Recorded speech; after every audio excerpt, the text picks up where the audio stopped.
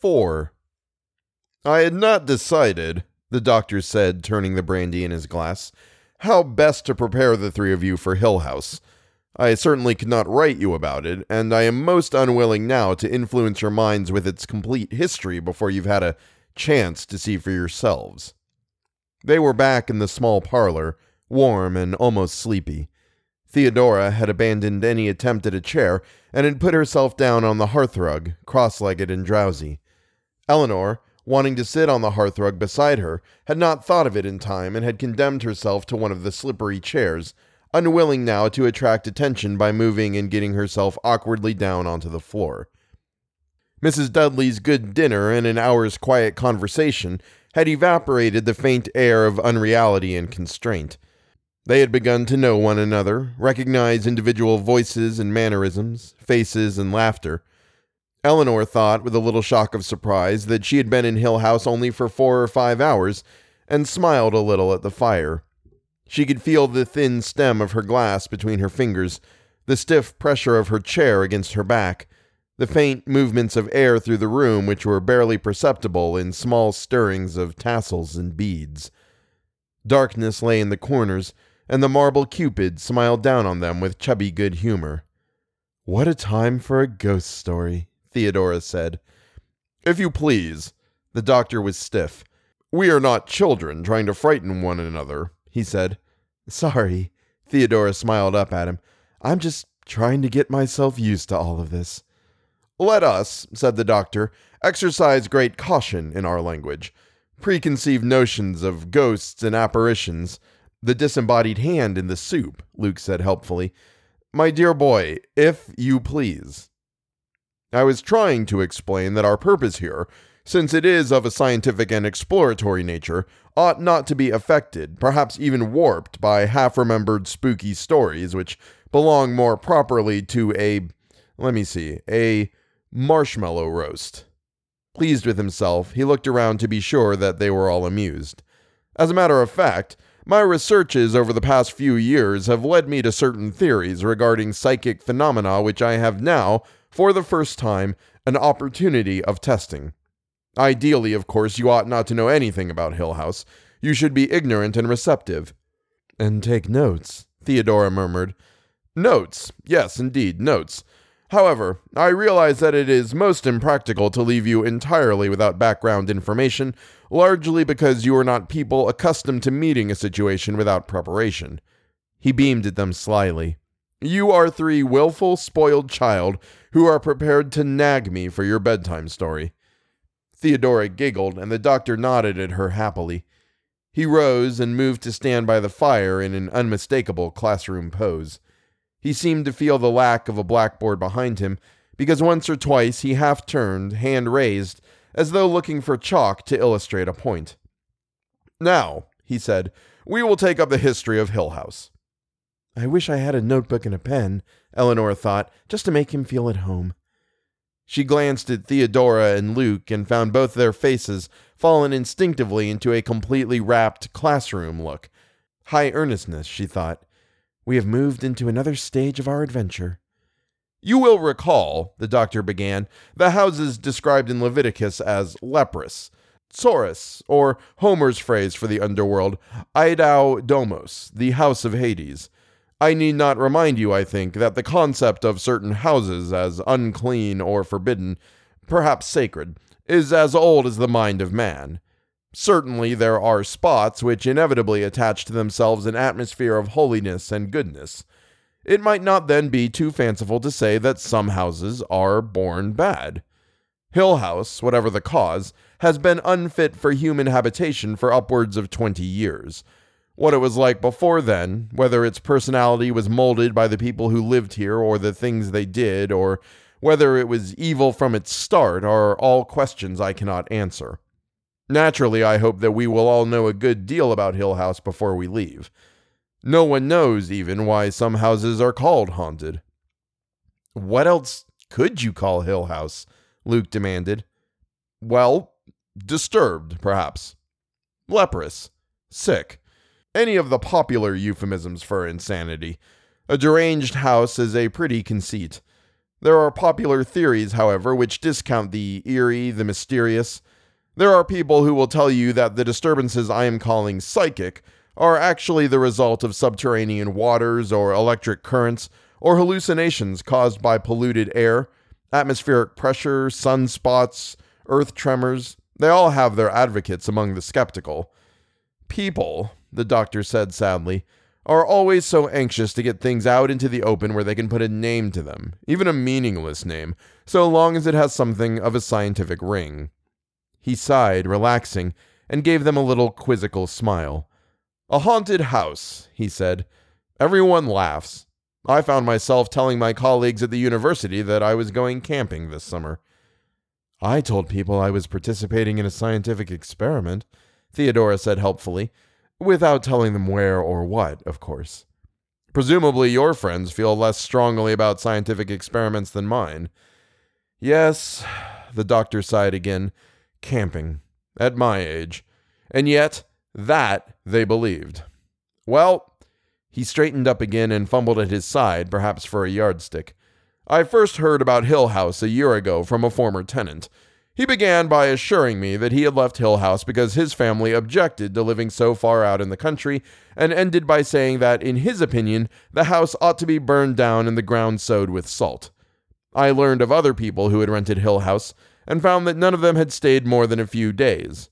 Certainly never the full terms of their leases, given reasons that ranged from the dampness of the location, not at all true, by the way, the house is very dry, to a pressing need to move elsewhere for business reasons. That is, every tenant who has left Hill House hastily has made an effort to supply a rational reason for leaving, and yet every one of them has left. I tried, of course, to learn more from these former tenants, and yet in no case could I persuade them to discuss the house. They all seemed most unwilling to give me information, and were, in fact, reluctant to recall the details of their several stays. In only one opinion were they united. Without exception, every person who has spent any length of time in this house urged me to stay as far away from it as possible. Not one of the former tenants could bring himself to admit that Hill House was haunted. But when I visited Hillsdale and looked up the newspaper records— Newspapers? Theodora asked. Was there a scandal? Oh yes, the doctor said. A perfectly splendid scandal, with a suicide and madness and lawsuits. Then I learned that the local people had no doubts about the house. I heard a dozen different stories, of course. It is really unbelievably difficult to get accurate information about a haunted house.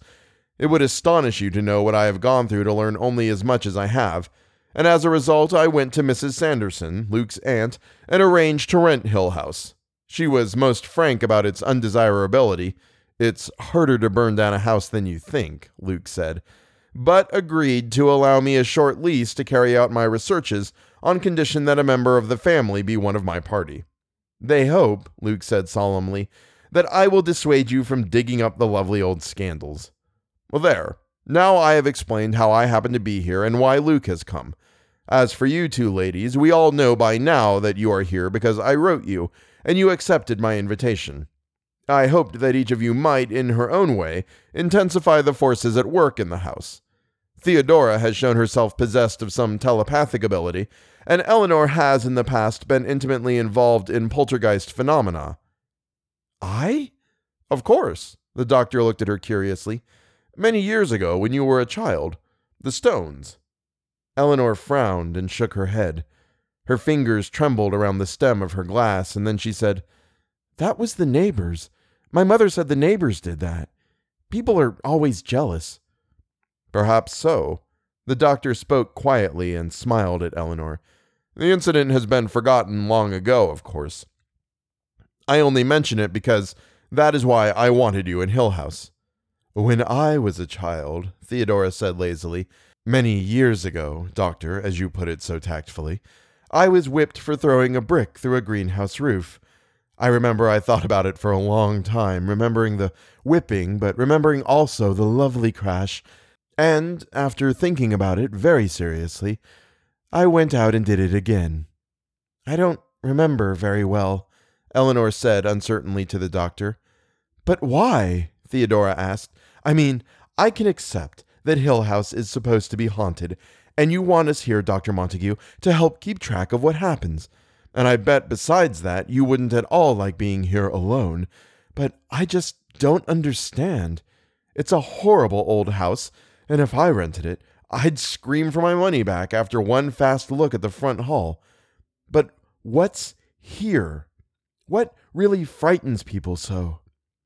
I will not put a name to what has no name, the doctor said. I don't know. They never even told me what was going on, Eleanor said urgently to the doctor. My mother said it was the neighbors. They were always against us because she wouldn't mix with them. My mother... Luke interrupted her slowly and deliberately. I think, he said, that what we all want is facts. Something we can understand and put together. First, the doctor said, I'm going to ask you all a question. Do you want to leave? Do you advise that we pack up now and leave Hill House to itself and never have anything more to do with it? He looked at Eleanor, and Eleanor put her hands together tight. It is another chance to get away, she was thinking, and she said, No, and glanced with embarrassment at Theodora. I was kind of a baby this afternoon, she explained. I did let myself get frightened. She's not telling the truth, Theodora said loyally. She wasn't any more frightened than I was. We scared each other to death over a rabbit. Horrible creatures, rabbits, Luke said. The doctor laughed. I suppose we were all nervous this afternoon, anyway. It is a rude shock to turn that corner and get a clear look at Hill House. I thought he was going to send the car into a tree, Luke said. I am really very brave now, in a warm room with fire and a company. I don't think we could leave now if we wanted to. Eleanor had spoken before she realized clearly what she was going to say, or what it was going to sound like to the others. She saw that they were staring at her and laughed and added lamely, Mrs. Dudley would never forgive us. She wondered if they really believed that that was what she had meant to say and thought, perhaps it has us now, this house. Perhaps it will not let us go. Let us have a little more brandy, the doctor said, and I will tell you the story of Hill House. He returned to his classroom position before the fireplace and began slowly, as one giving an account of kings long dead and wars long done with. His voice was carefully unemotional. Hill House was built 80-odd years ago, he began. It was built as a home for his family by a man named Hugh Crane, a country home where he hoped to see his children and grandchildren live in comfortable luxury and where he fully expected to end his days in quiet. Unfortunately, Hill House was a sad house almost from the beginning. Hugh Crane's young wife died minutes before she first was to set eyes on the house, when the carriage bringing her here overturned in the driveway, and the lady was brought, lifeless, I believe is the phrase they use, into the home her husband had built for her. He was a sad and bitter man, Hugh Crane, left with 2 small daughters to bring up, but he did not leave Hill House. Children grew up here? Eleanor asked incredulously. The doctor smiled. The house is dry, as I said. There were no swamps to bring them fevers. The country air was thought to be beneficial to them, and the house itself was regarded as luxurious. I have no doubt that 2 small children could play here. Lonely, perhaps, but not unhappy. I hope they went wading in the brook, Theodora said. She stared deeply into the fire. Poor little things. I hope someone let them run in that meadow and pick wildflowers. Their father married again, the doctor went on. Twice more, as a matter of fact. He seems to have been unlucky in his wives. The second Mrs. Crane died of a fall, although I have been unable to ascertain how or why. Her death seems to have been as tragically unexpected as her predecessors. The third Mrs. Crane died of what they used to call consumption somewhere in Europe. There is, somewhere in the library, a collection of postcards sent to the 2 little girls left behind in Hill House from their father and their stepmother, traveling from one health resort to another. The little girls were left here with their governess until their stepmother's death. After that, Hugh Crane declared his intention of closing Hill House and remaining abroad, and his daughters were sent to live with a cousin of their mother's, and there they remained until they were grown up. I hope Mama's cousin was a little jollier than old Hugh, Theodora said, still staring darkly into the fire. It's not nice to think of children growing up like mushrooms in the dark. They felt differently, the doctor said. The two sisters spent the rest of their lives quarreling over Hill House. After all his high hopes of a dynasty centered here, Hugh Crane died somewhere in Europe shortly after his wife, and Hill House was left jointly to the two sisters, who must have been quite young ladies by then. The older sister had, at any rate, made her debut into society. And put up her hair and learned to drink champagne and carry a fan. Hill House was empty for a number of years, but kept always in readiness for the family. At first, in expectation of Hugh Crane's return, and then, after his death, for either of the sisters who chose to live there. Somewhere during this time, it was apparently agreed between the two sisters that Hill House should become the property of the older. The younger sister had married. Aha, Theodora said. The younger sister married. Stole her sister's beau, I've no doubt.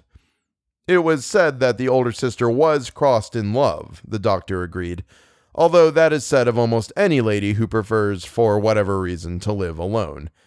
At any rate, it was the older sister who came back here to live. She seems to have resembled her father strongly. She lived here alone for a number of years, almost in seclusion, although the village of Hillsdale knew her. Incredible as it may sound to you, she genuinely loved Hill House and looked upon it as her family home. She eventually took a girl from the village to live with her as a kind of companion.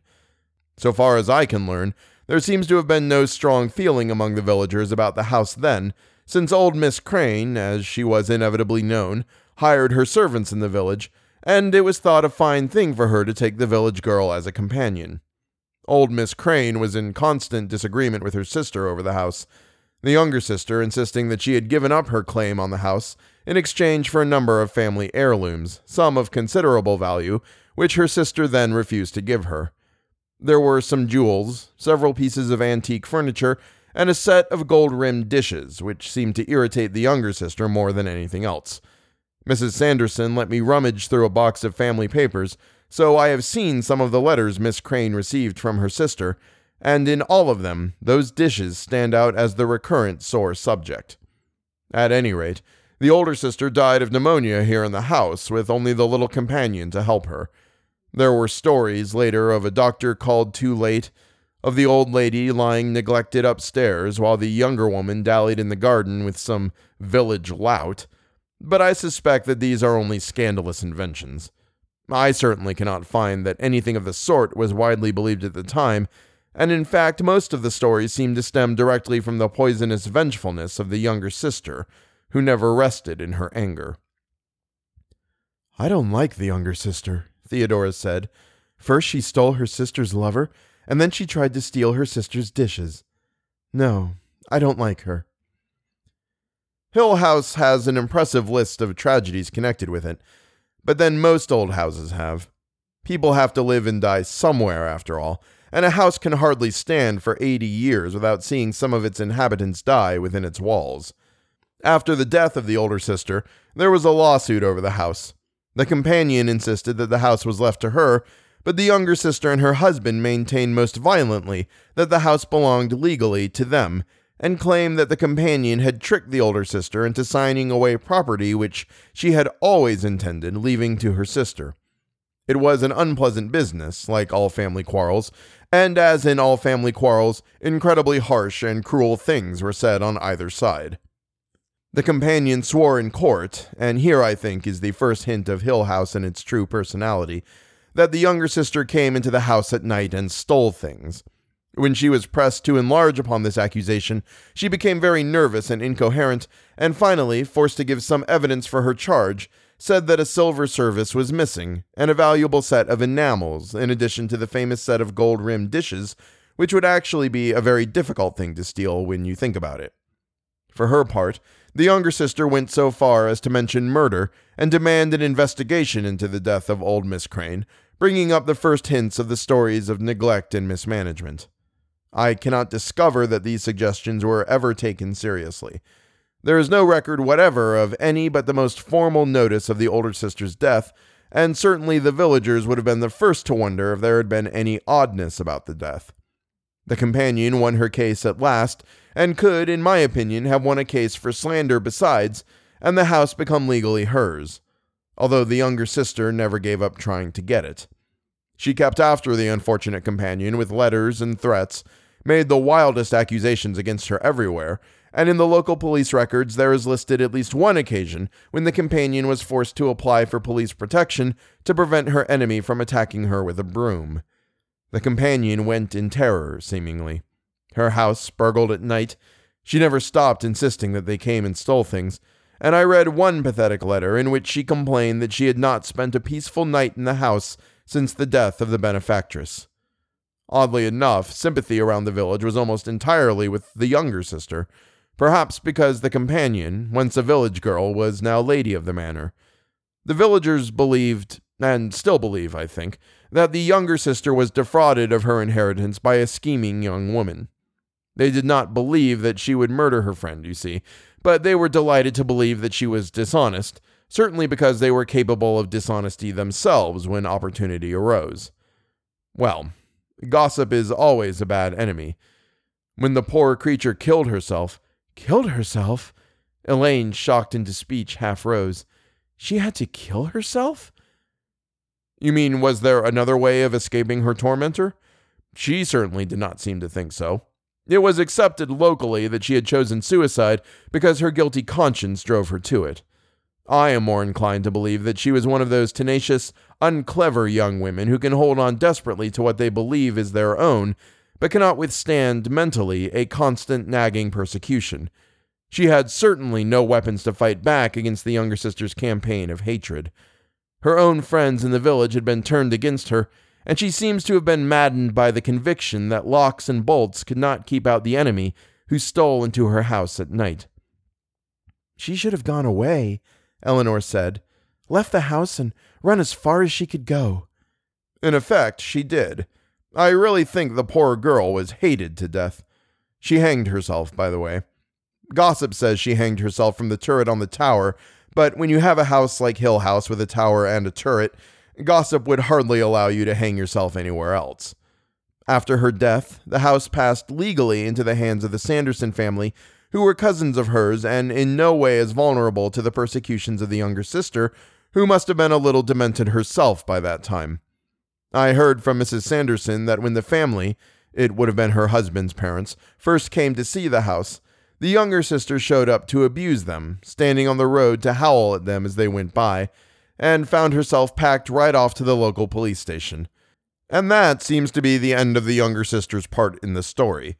From the day the first Sanderson sent her packing to the brief notice of her death a few years later, she seems to have spent her time brooding silently over her wrongs, but far away from the Sandersons. Oddly enough, in all her ranting, she insisted, always on one point. She had not, would not come into this house at night to steal or for any other reason. Was anything ever really stolen? Luke asked. As I told you, the companion was finally pressed into saying that one or two things seemed to be missing, but could not say for sure. As you can imagine, the story of the nightly intruder did a good deal to enhance Hill House's further reputation. Moreover, the Sandersons did not live here at all. They spent a few days in the house telling the villagers that they were preparing it for their immediate occupancy, and then abruptly cleared out, closing the house the way it stood. They told around the village that urgent business took them to live in the city, but the villagers thought they knew better. No one has lived in the house since for more than a few days at a time. It has been on the market for sale or rent ever since. Well, that is a long story. I need more brandy. Those two poor little girls, Eleanor said, looking into the fire. I can't forget them. Walking through these dark rooms, trying to play dolls, maybe in here or those bedrooms upstairs.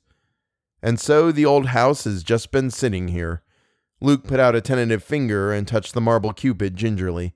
Nothing in it touched, nothing used, nothing here wanted by anyone anymore. Just sitting here, thinking. And waiting, Eleanor said. And waiting, the doctor confirmed. Essentially, he went on slowly, The evil is the house itself, I think. It has enchained and destroyed its people and their lives. It is a place of contained ill will.